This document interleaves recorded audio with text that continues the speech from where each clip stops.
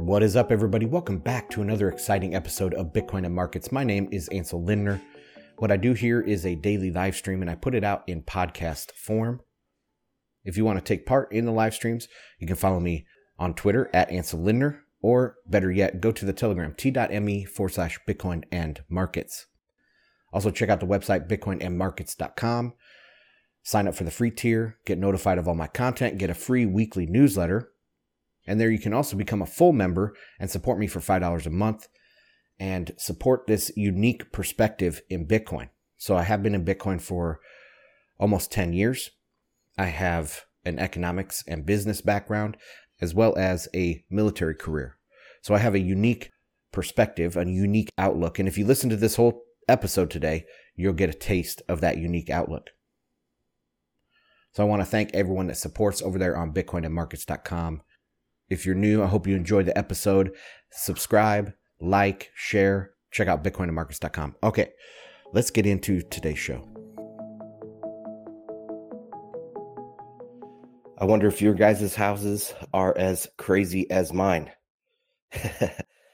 We had a full house here over Christmas. Hope your guys' Christmas was really good. Did probably too much rich eating.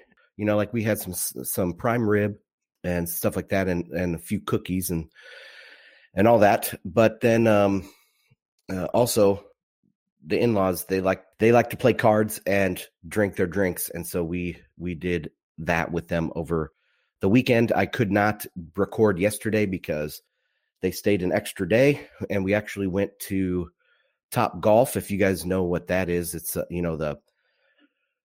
it's kind of indoor-outdoor golfing where you're up on the tiers and you're hitting it into targets and stuff. It's really fun, and once you get the hang of it, it can get pretty competitive. Especially my father-in-law, he's plays golf at least twice a week, and he's really good. So anyway, that was fun. Hope you guys had a good time with your family and had a healthy and happy Christmas. Okay, let's go to some macro charts. I just posted them a few minutes ago, and these are charts that we don't go over very often. Of course, actually, what I should do is post Bitcoin chart first. Hold on a second. I'll do that. I'm going to go to a daily chart. Pretty much the Bitcoin price has been extremely, extremely stable. Another post up above in Telegram was Will Clemente saying that the volatility in Bitcoin has crashed to an all-time low. And that's crazy if you think about, all of the drops that we've had this year. But really, all those drops have happened quite quickly. Like, even if you just look at this daily chart that I just posted, the FTX collapse happened over a 2-day period. That's it. And it was over. If you go back to Celsius and to Terra, they're a little bit longer. I think they lasted about a week, but it's still a very short period of time. About, what would that be? 16 days. 16 days in all of 2022 were these really bad red candles. And the rest of it was sideways to up.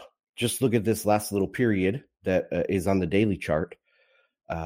It's slowly going up. I mean, there is a slight bias to the upside, but mostly it's sideways. But that's how the whole year has been, except for those big drops. So I did talk about this with CK on last week's Fed Watch. It was a really great show. So if you guys missed that, I'll put a link in Telegram right after this. But we talked about, is there another shoe to drop here? And he tends to think so. And he has been more directionally correct, I would say, than me this year on the Bitcoin price, because I've thought the bottom had come multiple times and then another shoe fell. So, he's still saying there's more shoes to come, and I'm the permabull. I'm the one that thinks that, we're late in this cycle and we got to get going. We got to get going to make it through, to make up for lost time. The FTX kind of set us back here, really set us back on the timeline for the 4-year halving cycle and all that.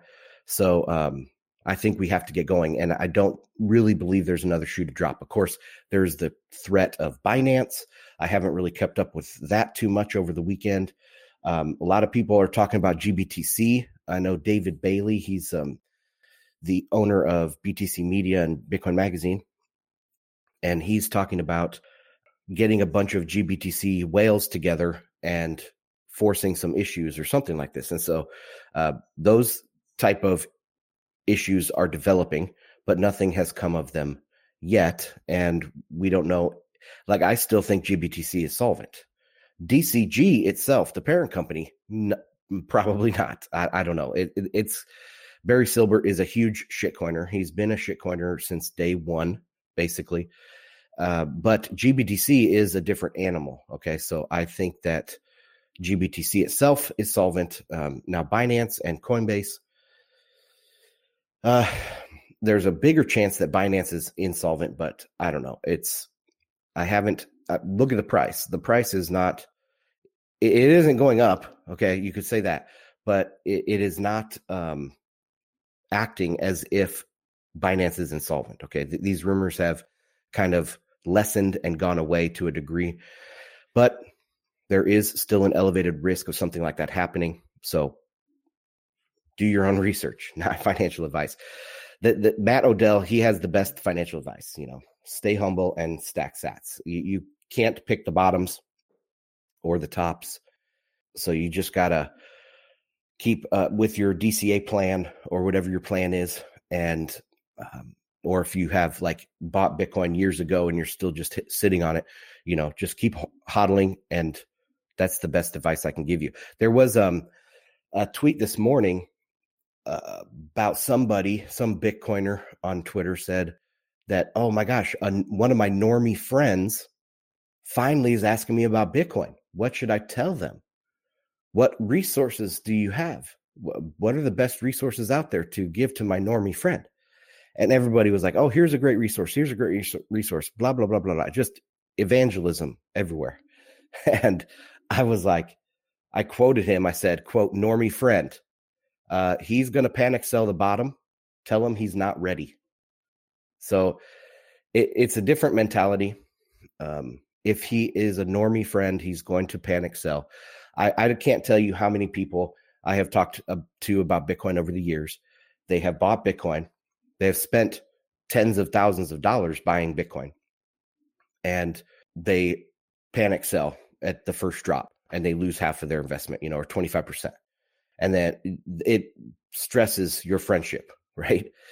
And your advice at the beginning was, hey, don't sell for 5 years. But of course, they can't even make it through the first dip. So evangelism is a double-edged sword.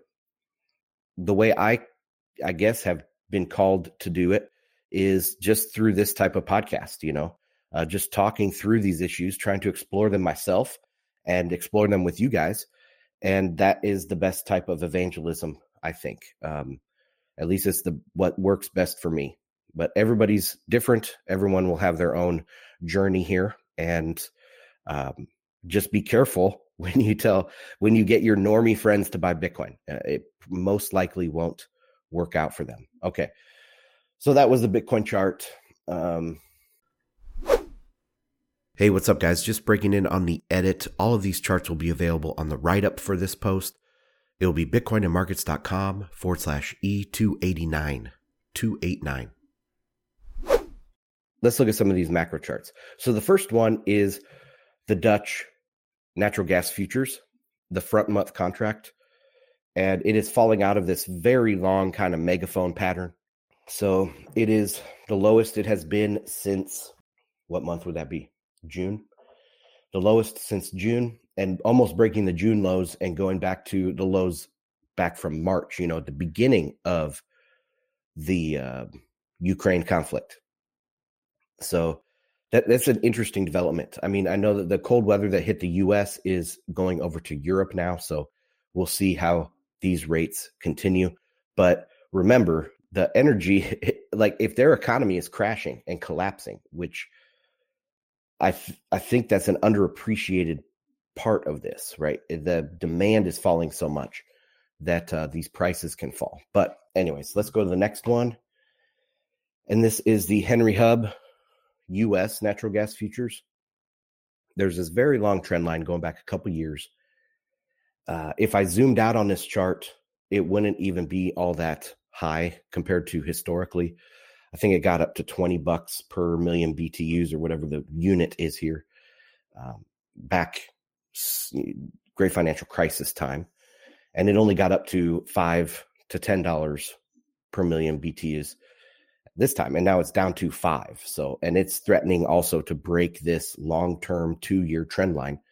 So we'll see how that develops.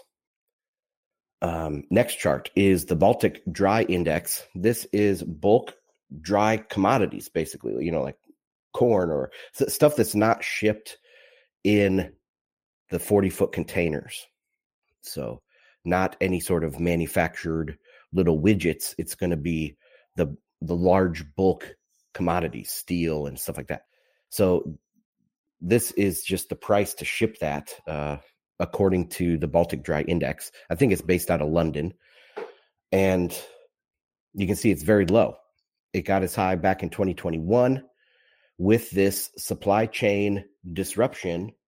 It's a supply chain disruption.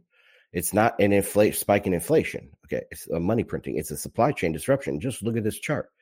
It got all the way over 5,000 on whatever the unit is here, and now it's back down to 1,500. And I didn't even show the top of this chart. Why didn't I do that? Let me go see where the top of the Baltic Dry Index is from last year, 2021. The high was 5640, and now it's all the way down at 1515 today. It's back to normal, totally back to normal. So the costs, at least in the supply chain, are back to normal. All right, let's move on to the next chart. Is lumber. Now, this was a big thing in the U.S. I'm not sure if lumber, like in Europe or Asia, had different spikes like it did here in the U.S. But you can see this chart. I mean, it's just went absolutely nuts from about $300 on this future contract all the way up to $1,700. And I mean, I do little projects around the house, and I remember buying lumber at that time. I think an 8-foot 2x4 was usually like $2.50 at my local store. And it got up to, I think, $12 or something. I mean, it was just astronomical. Big sheets, 4x8 sheets of plywood were hundreds of dollars. And they're usually, I don't know, $40. So yeah, the lumber prices got out of control. And once again, where was the peak? Right around May of 2021. Now, all these commodity prices that spiked in the middle of 2021, they start getting priced into final goods, and that inflation, quote unquote inflation, that price increase isn't going to peak in May of 2021 like all of these commodities peaked. It's going to peak, maybe in December or January, February of 2022, which is kind of what we've seen. We've seen, a peak in CPI in 2022 following a year of peak actual commodity prices and commodity volatility in 2021. And that's perfectly understandable and reasonable. Also, if you look at this lumber chart, this is super interesting. So when you have a supply chain shock, you're going to have this huge blow off top, right? Like we did back in May of 2021. But then you have some ripples. There's some ripples in the marketplace. And you can see that by September of 2021, the price had crashed all the way down from 1,700 down to about, 400. Then it ramped right back up into January of 2022, back up to 1,300. And now it's fallen back down to under 400. So these are the ripples that you see in a supply chain disruption. These are not the ripples you see from a money printing crisis. All right. Okay, let's continue with the next chart. Next chart is a super zoomed out look at the Goldman Sachs Commodity Index. So this obviously takes all the commodities. Oil is a big influence on this chart, or on this index, but it does take into account a bunch of different commodities. And you can see back in the Great Financial Crisis, 2009, it peaked up there at 892. Now, this crisis that we had peaked in early 2022, the commodity index did, but it didn't even get up to the previous high from the Great Financial Crisis. And look what happened after the Great Financial Crisis. There were those ripples once again. Now, this is an index, so it's taking into account all or a huge basket of commodities. 1 second, I have to cough. So it's taking into account a huge basket of commodities, but you can see the ripple.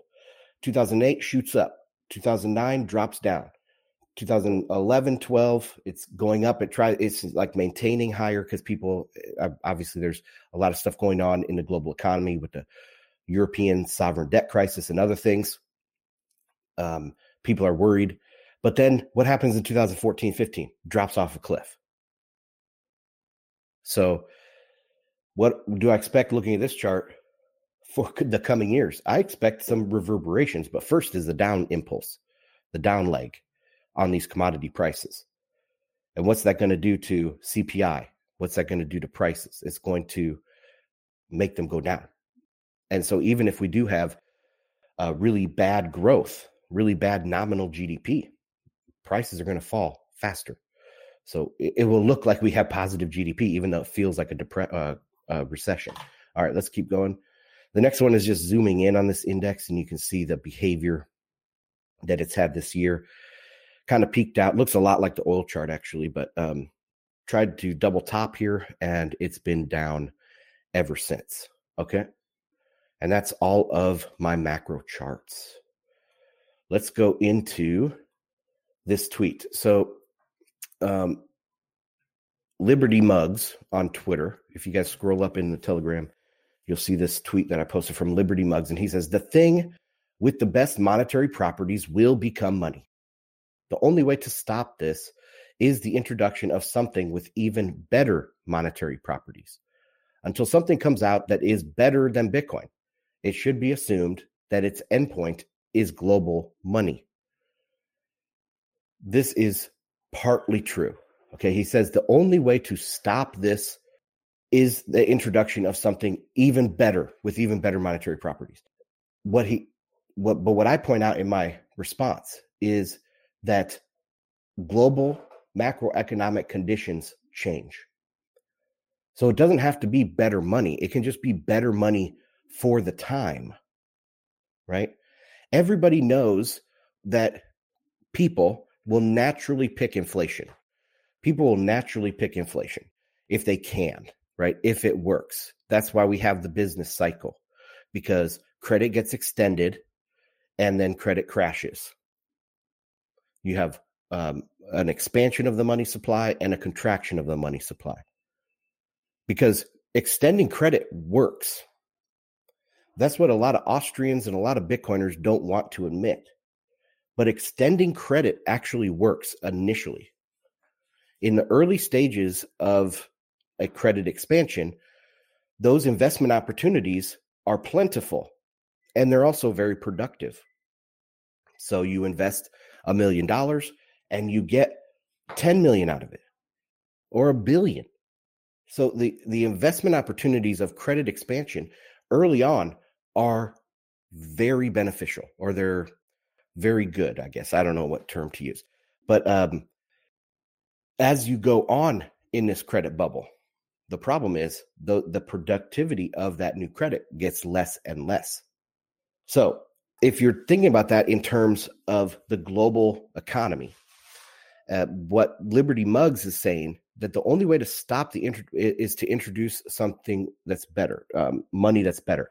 But it must be better for the specific circumstances. If the economy is ready, like has low credit, low credit burden, and there is plenty of new technology that is low-hanging fruit that you can invest in and get high returns from. If that is the global economic environment, then the monetary properties that best fit that environment are different than the monetary properties that fit in the bust cycle. Okay, in the bust cycle, you aren't looking for elasticity. You aren't looking for expansion of the money supply. You're looking for safety. You're looking for reducing counterparty risk, right? That's why you flee to safe havens. What we have today is what we're going to see over the next couple of years is a global flood to a new safe haven. And that new safe haven will be monetized Bitcoin. So But in the future, if you look 50, 100 years down the road, we're going to get back to a situation where credit is highly productive again. And Bitcoin isn't going to be seen as the best money in that situation. What is used as money is going to fluctuate. Right now, we're going into a period where Bitcoin is going to be the best money for the foreseeable future. But there is a time in the future when credit conditions will be a certain way. Perhaps there is, a heaven forbid, some other kind of world war, and everybody's wrecked, and there's massive amounts of insatiable demand for credit expansion. And in that case, in the future, in the far future, we're going to turn to some other form of money. Now, whether we turn completely away from Bitcoin, I don't think we'll ever turn completely away from Bitcoin until, like Liberty Mug says, there is something better. So we never turned completely away from gold. If Bitcoin weren't here, we would turn back to gold, people. We would, in this era, in this new era. If there were no Bitcoin, we would turn back to gold in this era. The reason why we don't turn back to gold is because of Bitcoin, of course. So that is what Liberty Mugs is saying correct here.